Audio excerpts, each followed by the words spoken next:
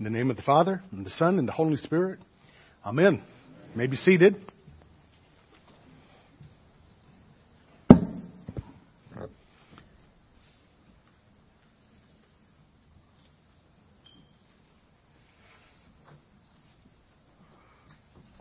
What's on the screen, the opening slide, comes from different things we're told in Scripture. Not everything, but different things we're told to do concerning our enemies. And it's not what a lot of people in the world grow up being taught about enemies. But you guys are different. If you're a Christian and you're in here this morning, you're listening to this online or whatever, if you're a Christian, you're different. You're not supposed to do it like everybody else does it. You have different rules. You were made differently when the Holy Spirit came and took up residence in your soul. Now, we've been looking at this verse. We've been saying it every Sunday in Easter so far, even before that, I think, as a reminder. We do this as we're headed into the offertory.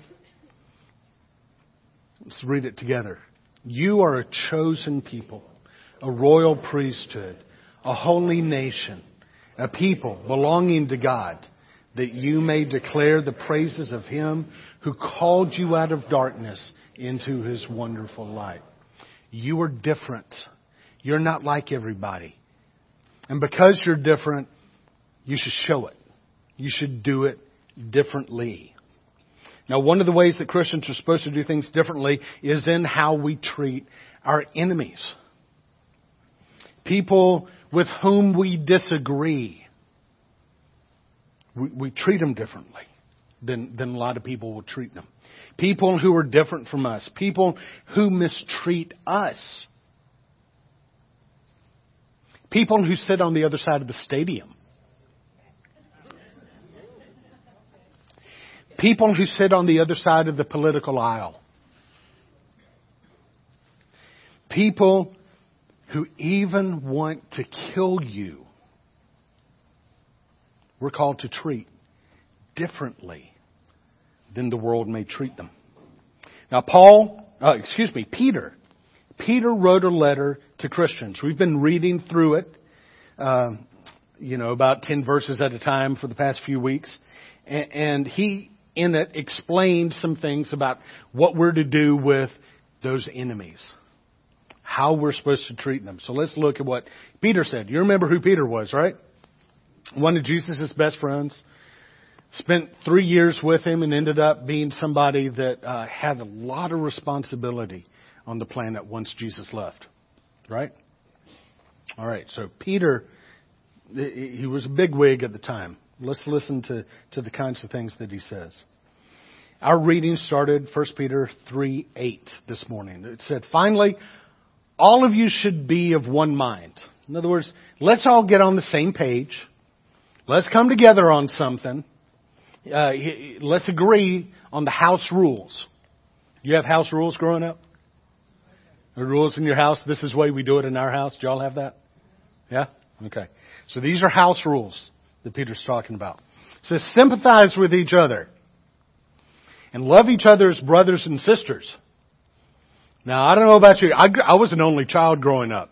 So when I read that, I'm like, oh, that's sweet, man. That sounds like something really good. And you who are laughing, I bet you have brothers and sisters, right? So I know that Peter had a brother. Andrew was his brother. And I'm just going to assume that Peter was kind of looking at him more like me than, whatever you might have been thinking of there. So, but treat each other and love each other as brothers and sisters. And this is what he means when he says that. And I'm sure this characterizes how you and your brother and sister and all that get along. All right. So, but for the rest of us, for us only children, this is what he says. Be tenderhearted. Right? I mean, that's y'all, isn't it? Be tenderhearted and keep a humble attitude.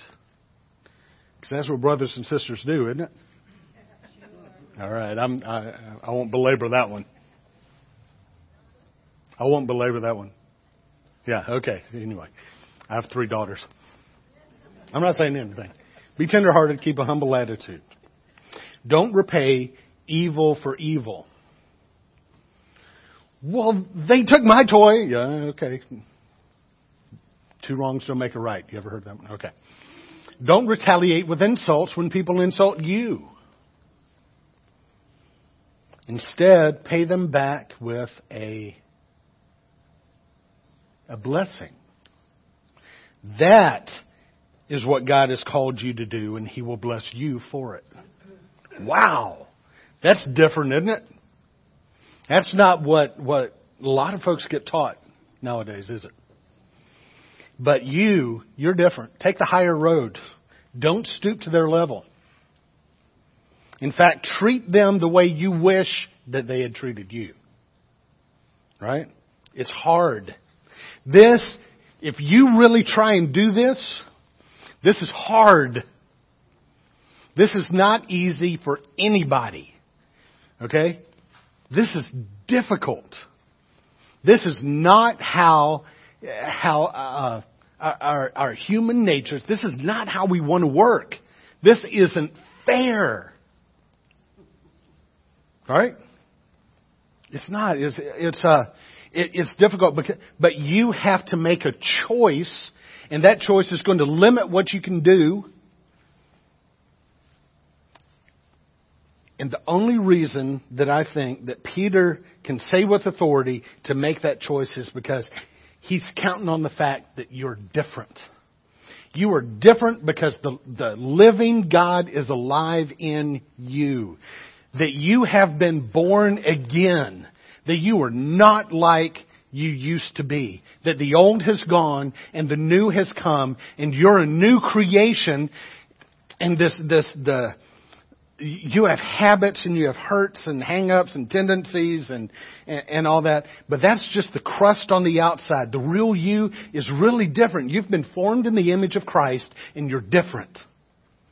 And you have to let that come out through the crust of the old you on the outside. But you really are different. And you may have to make some choices, and make some hard choices, and make some choices that don't seem good, and choices that don't seem fair, and choices that it looks like they're going to get away with it. Choices. But that's what you're called to do. This is what God has called you to do. You'll be blessed for doing it. But this is what God has called you to do. And if you will wrestle with that, it can work its way into your life and change some things. He goes on. The scriptures say if you want to enjoy life and see many happy days, do y'all want to do that? Do you want to enjoy life and see many happy days? Well, he says, Scripture says then, keep your tongue from speaking evil and your lips from telling lies. Keep your tongue from saying those things that tear down instead of build up. Keep your tongue from, hey, just between you and me, let me tell you what I really think about them. And this is why they deserve it and more. Keep your tongue from saying those things. Keep your tongue from telling lies. Well, they got away with that one, but I'm going to, I don't want to get away with everything. So I won't speak up when they've been accused of this. I don't think they did it, but I'm not going to speak up. Don't do that. If you want to enjoy life, if you want to see many happy days, keep your tongue from speaking evil and your lips from telling lies. Turn away from evil and do good. Search for peace. Look for peace. What's the thing that I can do that's going to help bring peace in this situation? Not that's going to give them their way. Not that's going to let evil run its course. That's not what we're asking here. But what can I do to bring the kind of peace that's whole and healthy and worth seeking after? Search for that and work to maintain it. We are not talking here about letting bad guys get away with it. That's not what we're talking about. We're talking about what is whole, what is healthy. And you will not find what is whole and healthy by getting back at them and getting revenge and telling lies and talking about them and all that. You won't find that. If you're going to find the peace that's worth having, you can't do that stuff. So, again, do you hear me? We're not about letting the evil get away with it and have its day. We're looking for what's right. We're looking for what's shalom. It's good and whole and healthy for every part. Okay? And search for that stuff and work to maintain it. The eyes of the Lord watch over those who do right. In other words, what he's reminding Christians of is if you're doing the right stuff, keep in mind, not only does God know, but God is taking care of. God is cognizant of where you are. God is ordering your life. God will bring blessing to you unlooked for. His ears are open to their prayers. Now, what does that imply that if you're not doing right? What does it imply about prayers? Yeah, and I don't think it's not that he's not aware that you're praying, but is he going to be answering your prayers like you want him to? No. No. Anybody who's a parent knows how that works. The Lord turns his face against those who do evil. So, Christians, don't do it. Don't do it. This, though, brings up another bit of a problem. Those who do evil, what about them? Because it's one thing if somebody's playing with my toy, but it's another thing if somebody is killing folks that I care about. It's another thing if somebody is suing me and I don't deserve it. It's another thing. And those who are doing evil, what about them? What about them? All right. So I'm going to talk about a specific situation, but I'm just going to trust, because I know y'all are above average and y'all are bright, that you can apply this to whatever situation you're in. All right. For the past few years, we have invited this congregation to join thousands of other congregations around the world to pray for the Muslim people during Ramadan. Ramadan is starting this Friday evening. You're going to have this invitation again. There are already booklets to help you know how to pray for Muslim people around the world. Ramadan is the time of year that they are fasting and praying and seeking God. Muslim people put a whole lot of emphasis on dreams and visions. They're looking for them. They're expecting them. And in the last night of Ramadan is like the biggest time that they know that God might speak to them. And so we're going to invite you to pray for the Muslim people. And some of you are already uncomfortable about that, because you don't like them. You don't like them, and you don't want to pray for them. Okay, I get it. But those prayers make a difference. There are more Muslims receiving the good news about Jesus now than ever in history. There are more receiving Jesus now than ever in history. This is unprecedented what's going on around the world right now. And it's really unknown exactly how many are receiving them. It's really unknown. It's hard to judge because it is so dangerous for Muslims to accept Christ and to live it out, because they're killed, they're persecuted, it's a dangerous thing. And so we really don't know how many, but we're guessing somewhere between 6 and 16 million right now are really following Jesus. They haven't just prayed a prayer to be nice to you. because you ask them to pray a prayer and they pray. That's not what we're talking about. We're talking about they have come into the kingdom and they are following after Jesus as Lord and Messiah. The real deal. Many of those people come to faith through visions and dreams. It is unprecedented what is going on in the Muslim community around the world. But the stories that we're hearing, the testimonies that are coming, are saying that this is different than anything that's ever happened before.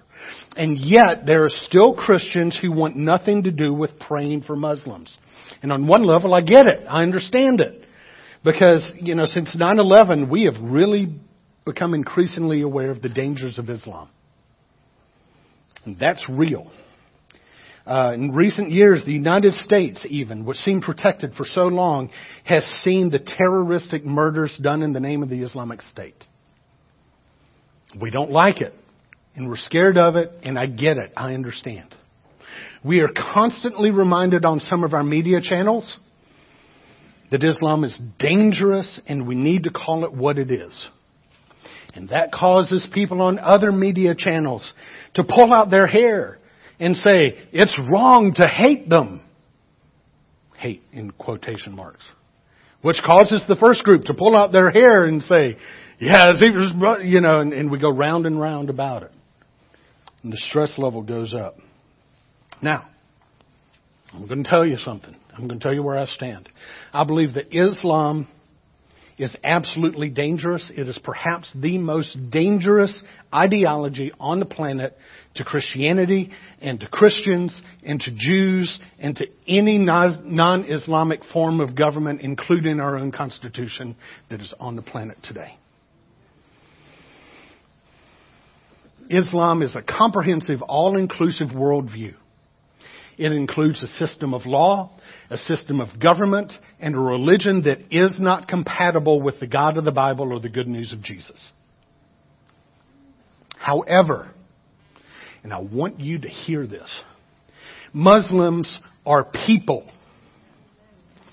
for whom God has sent His Son out of His love for them. And they are people to whom we are the ambassadors to share the good news of Jesus the Messiah, that they may come to know Him. Islam is dangerous, but Muslims are people, and do not confuse the two. We can shine light on the dangers of Islam, but even more, we must shine light to the people who are caught in it. Still, I get it.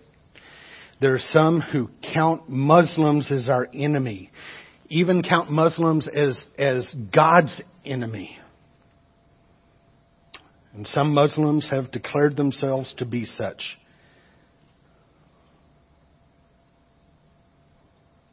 Now, the Scriptures speak to this. This morning in Acts 17, we read about Paul going into the city of Athens. You remember that? The passage that we just read? And what did he find in Athens? Who were they worshiping? Many gods, including, they were even worshiping gods they didn't know. They just didn't want to offend any gods, right? Now keep something in mind. When Paul is in Athens, Paul is in a place that is part of the Roman Empire. This is the same empire that's occupying his homeland. Rome has taken over Israel. It is a police state, and Rome's will is being forced on the Jewish people. At bayonet point, at spear point, at sword point, they have taken over. They are torturing his fellow citizens, and they are killing his friends and neighbors.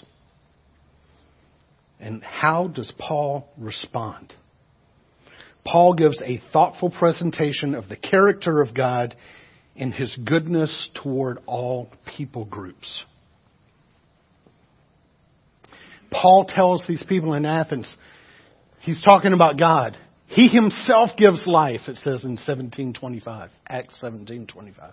He Himself gives life and breath to everything, even my enemies.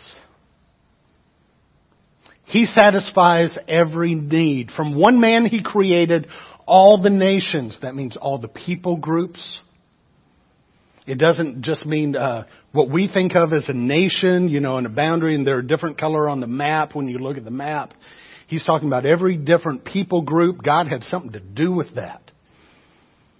He created all the nations throughout the whole earth. He decided beforehand when they should rise and fall. And He determined their boundaries. His purpose was for the nations, all of these people groups, all of these people. God's purpose is that all of these people seek after God and perhaps feel their way toward Him and find Him, though He's not far from any of us. He wants all people to seek for Him and find Him. That is God's purpose. Can I have an amen? Amen. This includes even Paul's enemies. And this includes even the enemies of God. He wrote to the Colossians. Can you believe that 2,000 years ago, Paul writes a letter to a group of people living in a Roman town, and we still have copies of it? It's in your Bible. It's amazing. Go read it. So this is from the letter that he wrote to the Colossians. When we talk about who are God's enemies, the bottom line is you were. You were once, Paul writes, far away from God. You were His enemies. Separated from Him by your evil thoughts and actions. That's not how we like to think of ourselves. But what Paul is saying is, listen, you haven't always lived for Christ. Don't act like you have. And if you're living for anything else that puts you at odds with God, you've been His enemy. You want to talk about the enemies of God and how they don't deserve to hear about Jesus? That was you. If being God's enemy is grounds for not sharing God's love with someone, well, don't you wish nobody had ever shared God's love with you then? No, of course we're glad God has shared His love with even us who were His enemies. We were opposed to Him. And God loved us so much that He made sure that we heard. Part of today's gospel reading from John 15 was Jesus saying that when we obey Him, we remain in His love and we find joy. Here is something else that Jesus said for us to be obedient to. This comes out of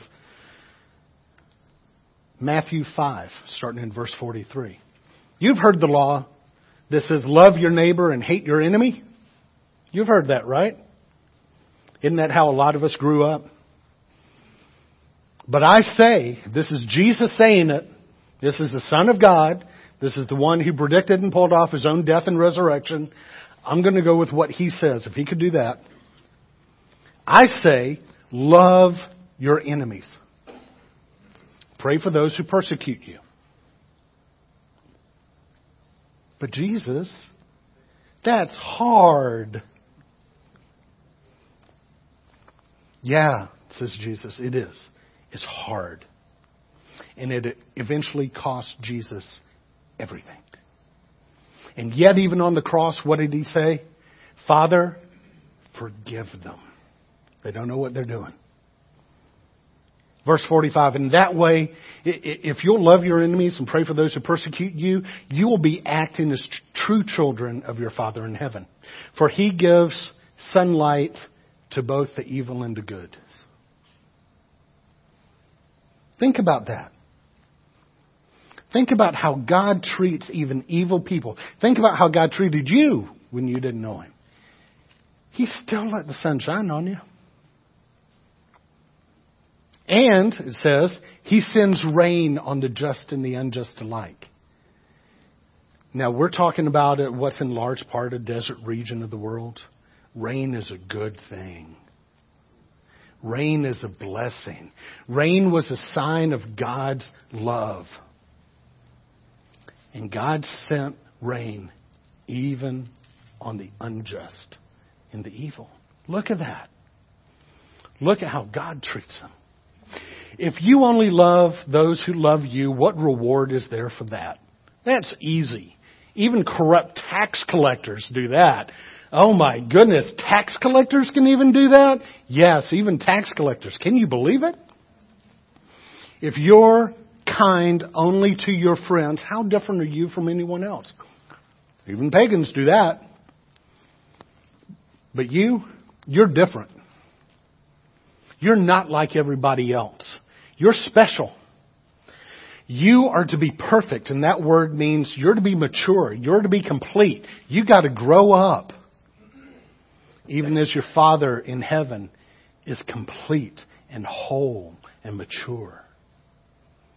You need to grow up if you want to hate your enemies. Now, I want to invite Dennis Kellerman to come up here because Dennis has something to share, and so would y'all give him your attention for the next couple of minutes? Come on, Dennis.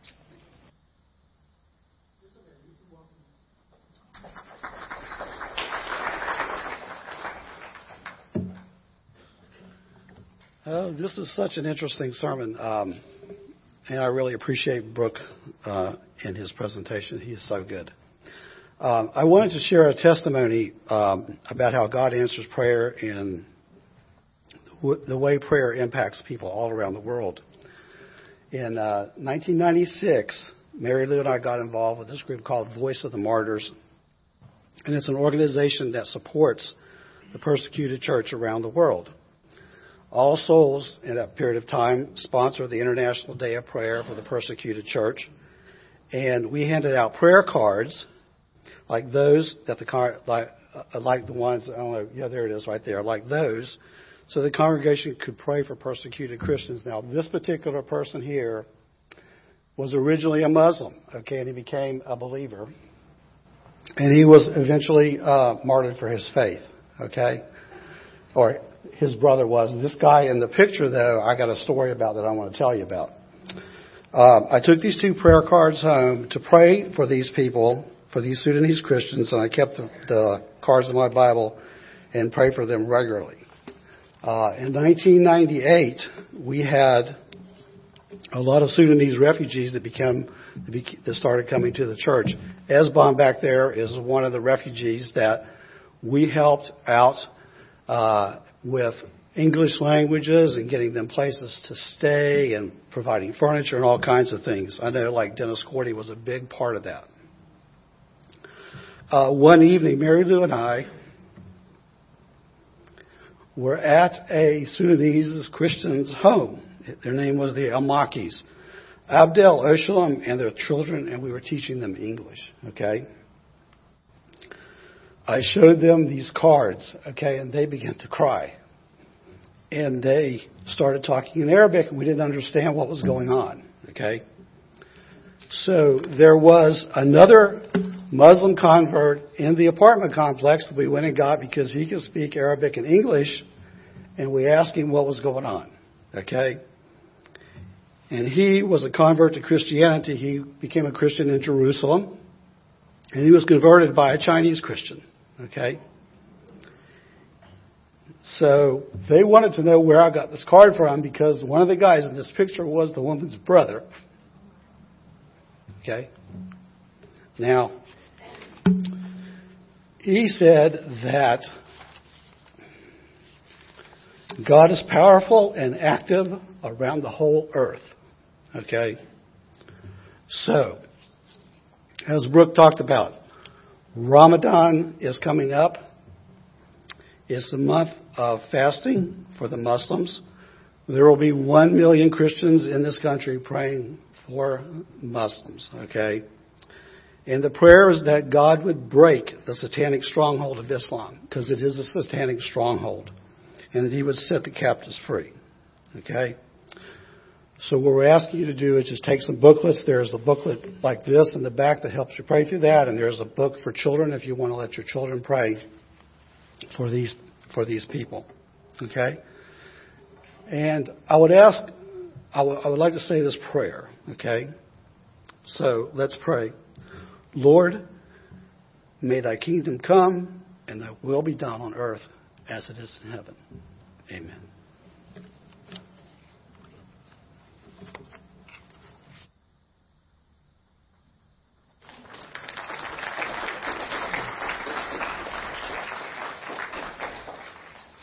What are the chances of having a picture of a man from around the other side of the world sitting down with somebody who recognizes them in that picture and you've been praying for them? How about that? That's God. That's God. There are specific strategies given in this book on how to pray. But in general, how do you pray for your enemies? Pray for their conversion.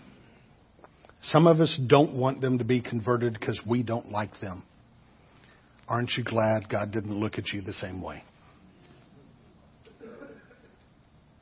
It's time to grow up.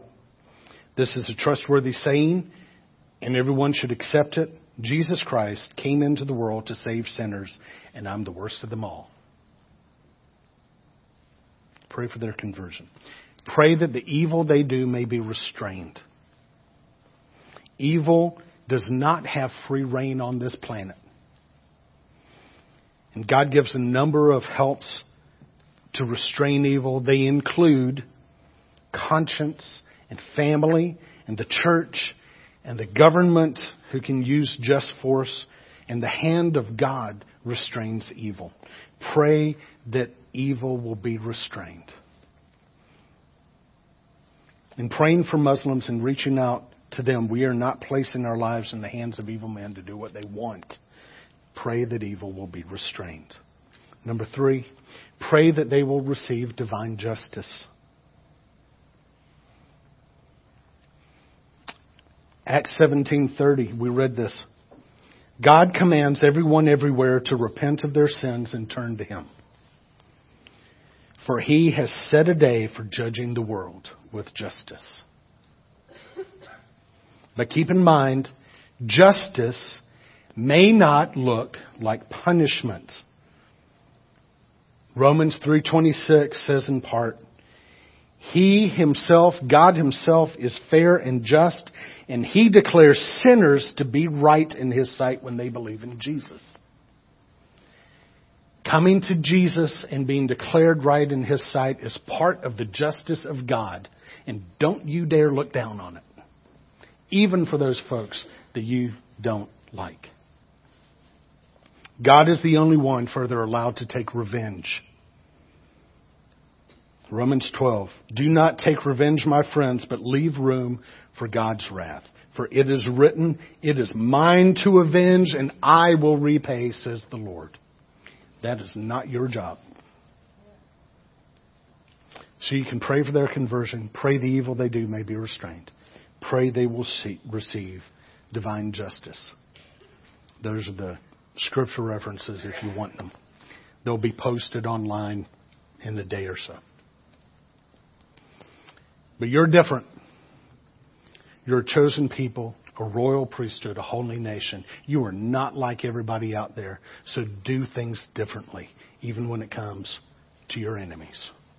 Amen.